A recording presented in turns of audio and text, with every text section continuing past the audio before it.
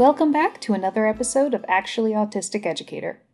Quick reminder that transcripts for this and all episodes, provided by Interact, are always posted as a link in the show notes and shared on Twitter and Facebook if that's easier. We're finally wrapping up our 3-part series on autistic communication today, focusing on looking at it through the lens of the double empathy idea. So, I've mentioned this in passing in prior episodes, but a major new way of looking at autistic communication has been seen in recent years.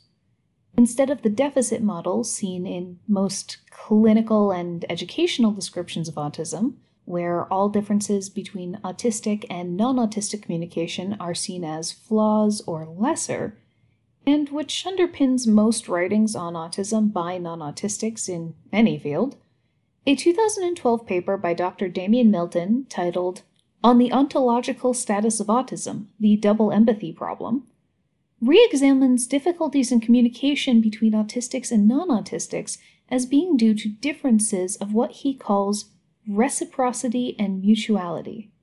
That autistics tend to view and interact with the world in certain ways, and non-autistics often view it differently, causing problems on both sides regarding communication. This is actually a pretty simple concept and makes a lot of sense. Communication relies on both people having a similar understanding of words and what seems normal. I'm from the US, but I lived in England for my junior year abroad, and despite us all speaking English, there were language differences. I asked if a friend had what they thought meant a baby's pacifier when I meant a heavy blanket. I had no idea why anyone would put food in a boot until I learned that was the trunk, and many other differences. Likewise, my students who are learning English often express frustration that a concept that makes perfect sense in their heads, they don't have the vocabulary in English to describe, and then are made to feel unintelligent. I always validate that, yeah, it's not fair that they are being judged when they are having to do 200% of the work to be understood by someone who likely can't speak any other languages. It's not a reflection of the quality of your thinking just because someone else can't understand the ways you communicate. I think if we consider autistic as another language, or at least a dialect, it becomes a lot easier to understand the ways we communicate as being different but not wrong.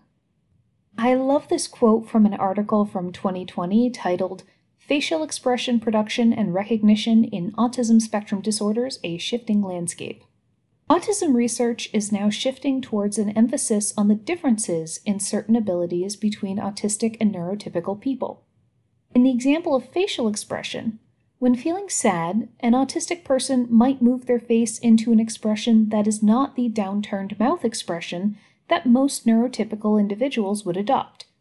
One consequence of this is that, because this expression is different from the norm, a neurotypical person might not recognize that the autistic person is feeling sad.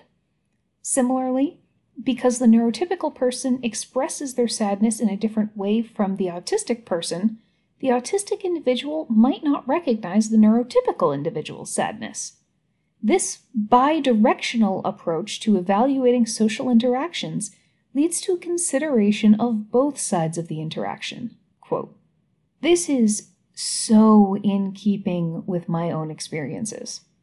After 11 years together, my fiancé has finally learned to read my signals when I'm not intentionally masking, and it's incredibly weird.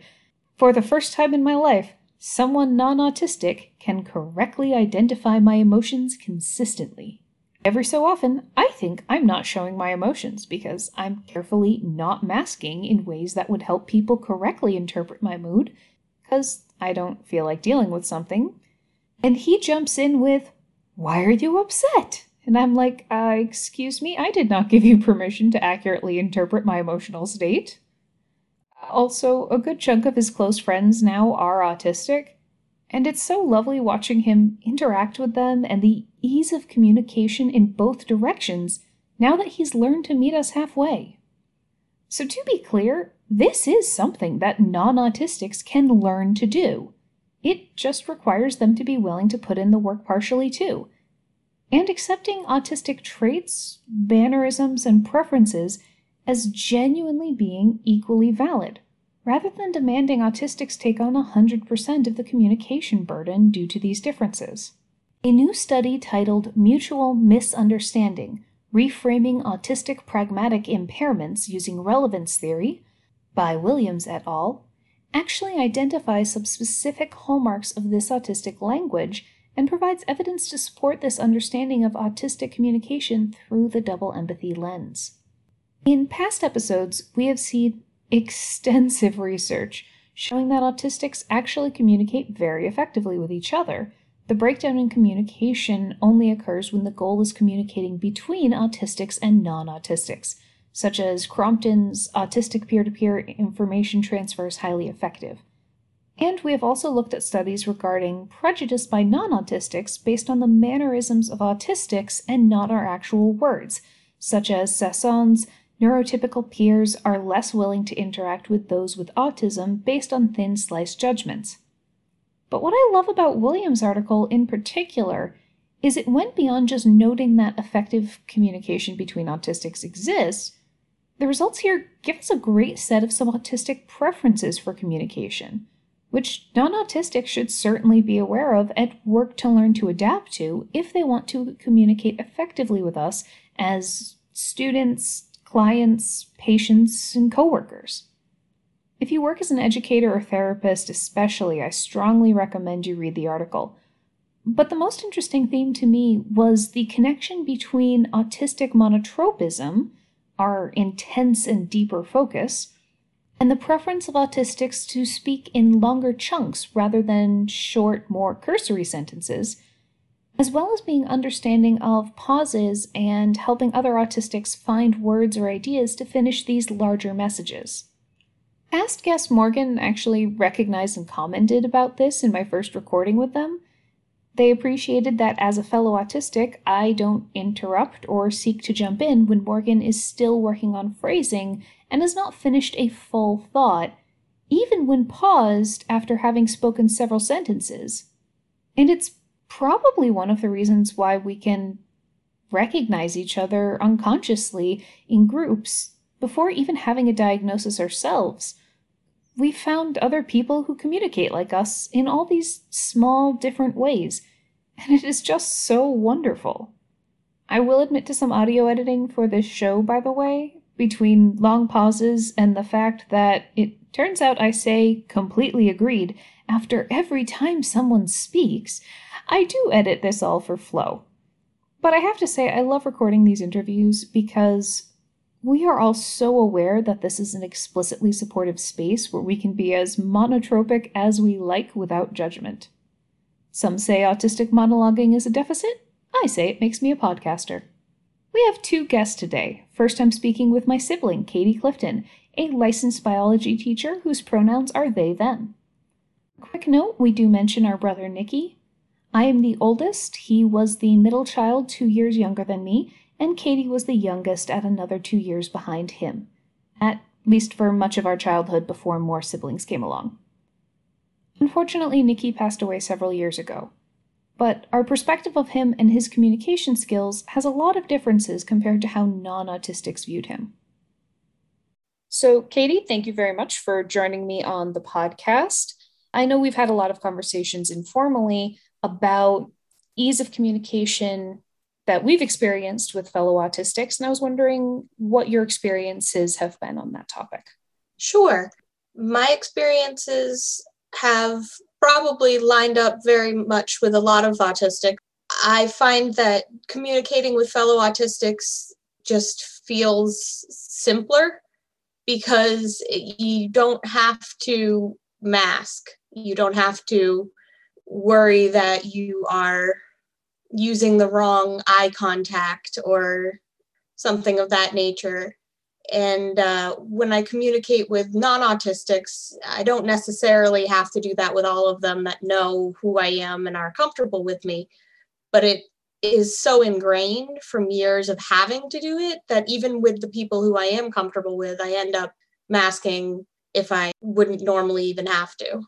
Yeah, that's definitely something I run into where I've had friends who I've talked to about autism, and they've said, "Oh, you don't have to worry about masking around me. It's okay." And I'm like, that's cool. I appreciate the thought, but the problem is it's so ingrained in us socially that this is something we have to do all of the time. It's not like I'm consciously thinking, ah, yes, I shall now mask. It's just on autopilot of like, oh, I am in public, people are seeing me, therefore here's the list of things that I need to make sure I'm doing. Of, oh yeah, facial features, those are a thing. How much have I been talking? Have I been talking too much? Oh wait, I'm not sure now. What am I supposed to say to them? They've been talking. Should I interrupt to show I'm paying attention? But that feels rude. But at the same time, that's what they do. So it just creates a very stressful situation that even around people who I didn't know were autistic, there have been so many of my friends who have since gotten autism diagnoses, and we've been friends for like a decade. And it's like, ah, yes, this makes sense in retrospect. You have always just been like, ah, you are soothing to be around. I don't necessarily know why, but you are just soothing. It's less exhausting. Exactly. And I know we've spoken on the podcast in the past about several studies showing autistics can communicate easily and effectively with each other to the same degree that non autistics can, calling that whole autistics are bad at communication into question. But what's interesting is a lot of the discussion around that usually focus on autistics who are speaking and who aren't viewed as having various impairments. But what's interesting is our brother was labeled as non speaking, which is not the correct label, in my opinion, as he spoke extensively. He just only spoke through movie lines and was classified as having an IQ unable to be measured. I remember as a kid, adults not being able to understand him and vice versa, but I can't remember ever actually struggling myself. I could always get him to understand me, and I could always understand what he thought. And I'm curious your perspective and thoughts there too. Yeah, we communicated through movie lines. I remember having very little difficulty, even from a young age, of picking up on the fact that he was expressing more than just what he wanted to say. It was deeper than that. It was the emotional context within the quote that he was saying.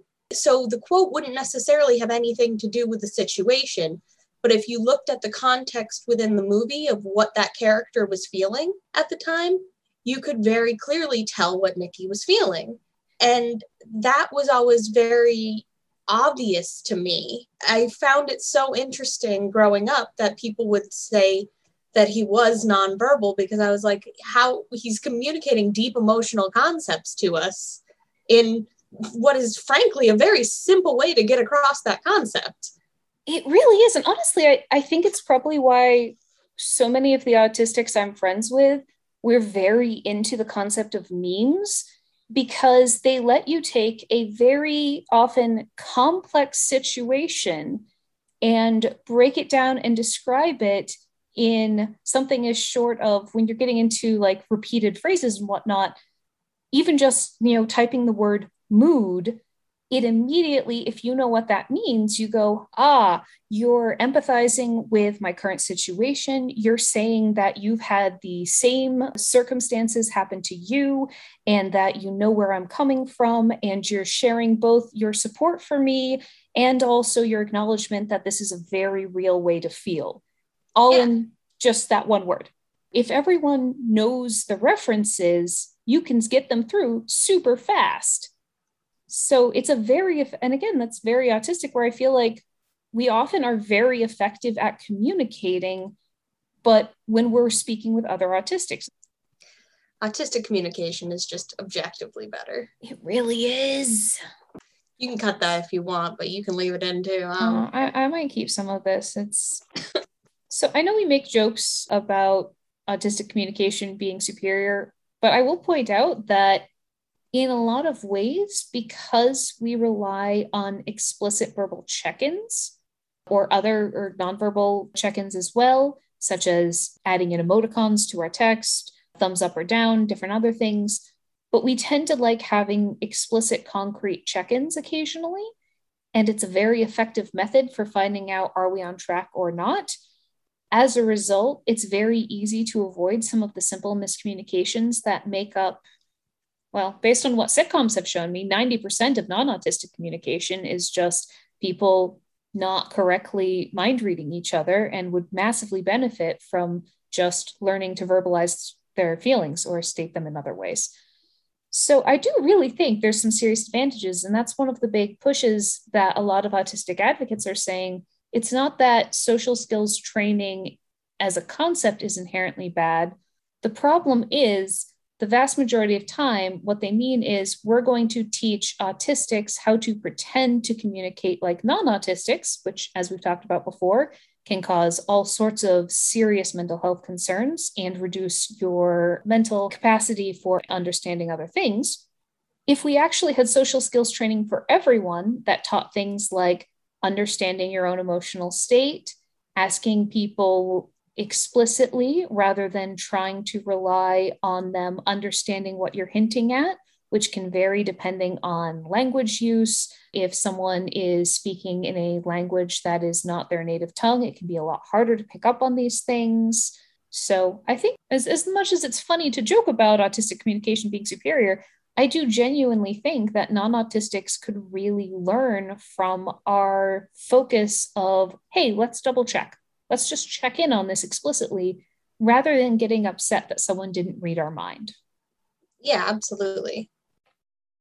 Thank you so much for joining me today for this short chat. Looking forward to speaking with you again for our upcoming episode about autistic food and eating issues. Next, we're talking again with previous guest Amanda. So, this episode is talking about the double empathy problem versus the prevalent idea in autism research by non autistics that autistic communication is inherently deficient, and also that our personal empathy is deficient. Please tell my hyper empathy that we do not have empathy. Yes, I'm like, if anything, we tend to have very strong empathetic responses, but it often gets triggered by things different than people expect. And sometimes people do things where I'm like, but you were the party harming someone else. The fact that you felt uncomfortable because it was pointed out to you does not in fact make you the injured party.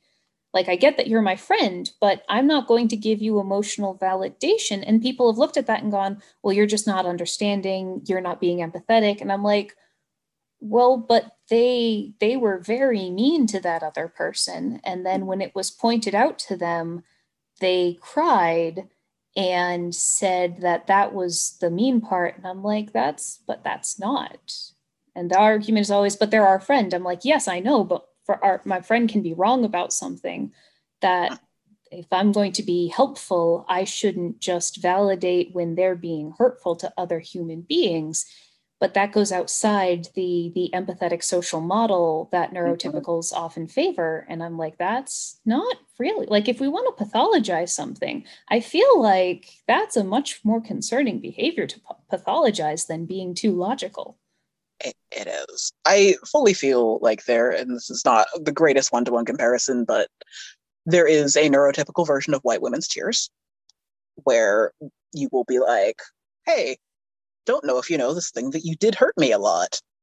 And they're like, but that wouldn't have hurt me. Why are you coming at me about this thing? It's like, I'm not trying to like come at you about the thing necessarily, but just so you know, this thing is hurtful, but this thing can't, and they get into this thing can't be hurtful because it wouldn't hurt me, and I'm a good person, so I wouldn't do hurtful things. And you get caught up in a spiral of, yeah, don't worry, you're a good person, versus addressing this is something happened. I've had this conversation with several other autistics this week of just not understanding, because we often have a very strong sense of, I would like to not be wrong. So, like, if my friend tells me, hey, the way you phrased that is hurtful to me, my immediate response is to go, oh my goodness. Okay, how can I fix it so I am no longer being hurtful to my friend? Because they are my friend and I care about them. I would like to not hurt them. And that seems like a very easy to understand concept. But when we actually look at a lot of these social models, we see it with trans and non binary people very politely correcting a pronoun and someone making it all about themselves of like, well, this is just so hard on me. You don't understand what it's like. And I'm like, they're putting the emotional energy out there to tell you, hey, this is what you should use for me. That's them being nice. Like if they're telling you this is how to make this better, that's a very positive thing for me to hear from someone because it means they care enough to want us to have a good communication. Yep. If someone feels enough of a connection with you to bother correcting you, that bodes well for their feelings towards you versus being like, well, I'm going to write this person off because obviously. Yeah, and it's one of those things where I get that there are definitely some differences, and I'm not going to pretend that like I've never felt defensive. Of course I have. You know, we all do. But I think that there's a lot of things that are strengths because of the way the autistic mind processes certain information. And I think also probably because we've had, you know, the vast majority of us have had to deal with people misunderstanding us or hurting us and claiming that it couldn't be, that we don't want to do that to other people. Yes. And again, it's not everyone. There's definitely some people care more others. As you said, there's definitely some gender things at play regarding the socialization that different people have had that probably factors in here. But it's just a good reminder that when we automatically pathologize differences, we could really be missing an opportunity to look at some of these things and say, hey, what are some things that autistic people do that maybe we could be better about? Yeah, I feel like it's such a mistake to treat everything of autistic culture and the neurotype as like, this is a deficit and there's nothing of value here because it's different. When like, yeah, there's some things that don't work super well for me in like this modern industrialized age, but that doesn't necessarily make them a deficit. I think that's one of my biggest frustrations about the ways autism is talked about and viewed by non autistics who have then taught this is how we should interpret autistic behavior. It's so centered on this idea you mentioned about this thing that works for you hurts me. And the utter disbelief that non autistic parents, teachers, therapists have that our needs and preferences are so different. I think it's what draws many of us to each other, even without a diagnosis or formal understanding. We just feel right and safe with others who aren't so rigid in what they think communication needs to be. That was one of the conversations I was having with Gigi when we were recording, where I've known her for quite a few years. And when we met, we both had this thing of like, you are a cool person. I like you. I would like to spend more time with you. I feel slightly awkward about this. Like maybe am I being weird or stalkery, but just you seem cool. And that's also how I felt when I first saw you. I'm like, oh, she just seems cool. And there's all of these different people who I've connected with, and you know, we spend all of this time together online through social media and sometimes in person, but text is also so soothing. I love communicating with people online through text. Text is wonderful. I love that emojis exist. That can just be like, just to clarify.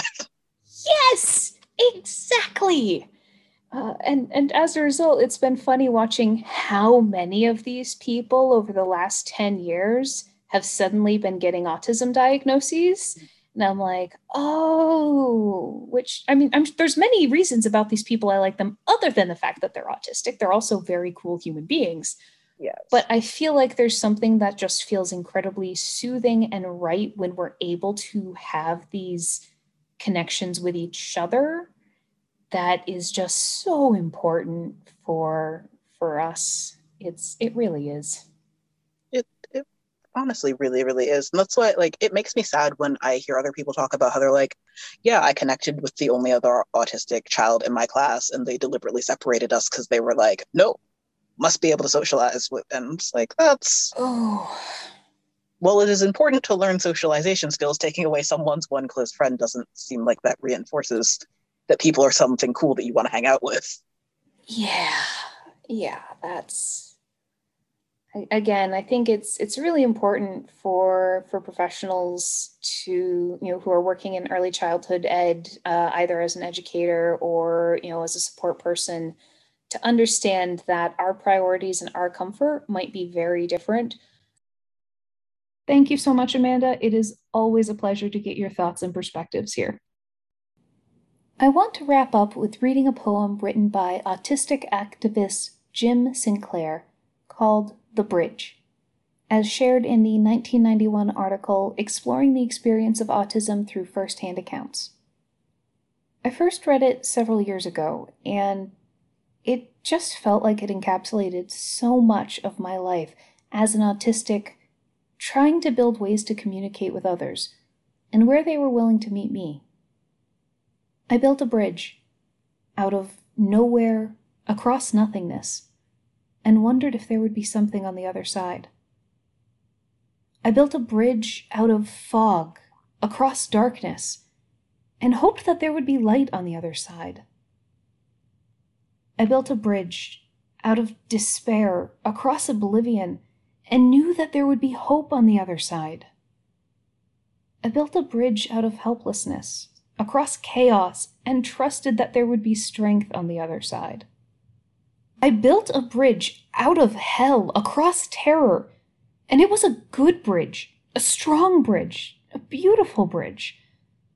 It was a bridge I built myself with only my hands for tools, my obstinacy for supports, my faith for spans, my blood for rivets. I built a bridge and crossed it, but there was no one there to meet me on the other side. To the autistics listening, you are amazing. No one should have to work so hard to be understood. Your ways of thinking and sharing are just as valid as any other, and you deserve to be appreciated exactly as you are. For non-autistics, please. We are reaching out in so many ways to build these bridges of communication, but so often we are met only with non-autistic frustration that we couldn't span the gulf entirely on our own, so we end up falling instead. Thank you for listening to us, and I hope you will think on ways that you can help build bridges of your own to meet us at least halfway.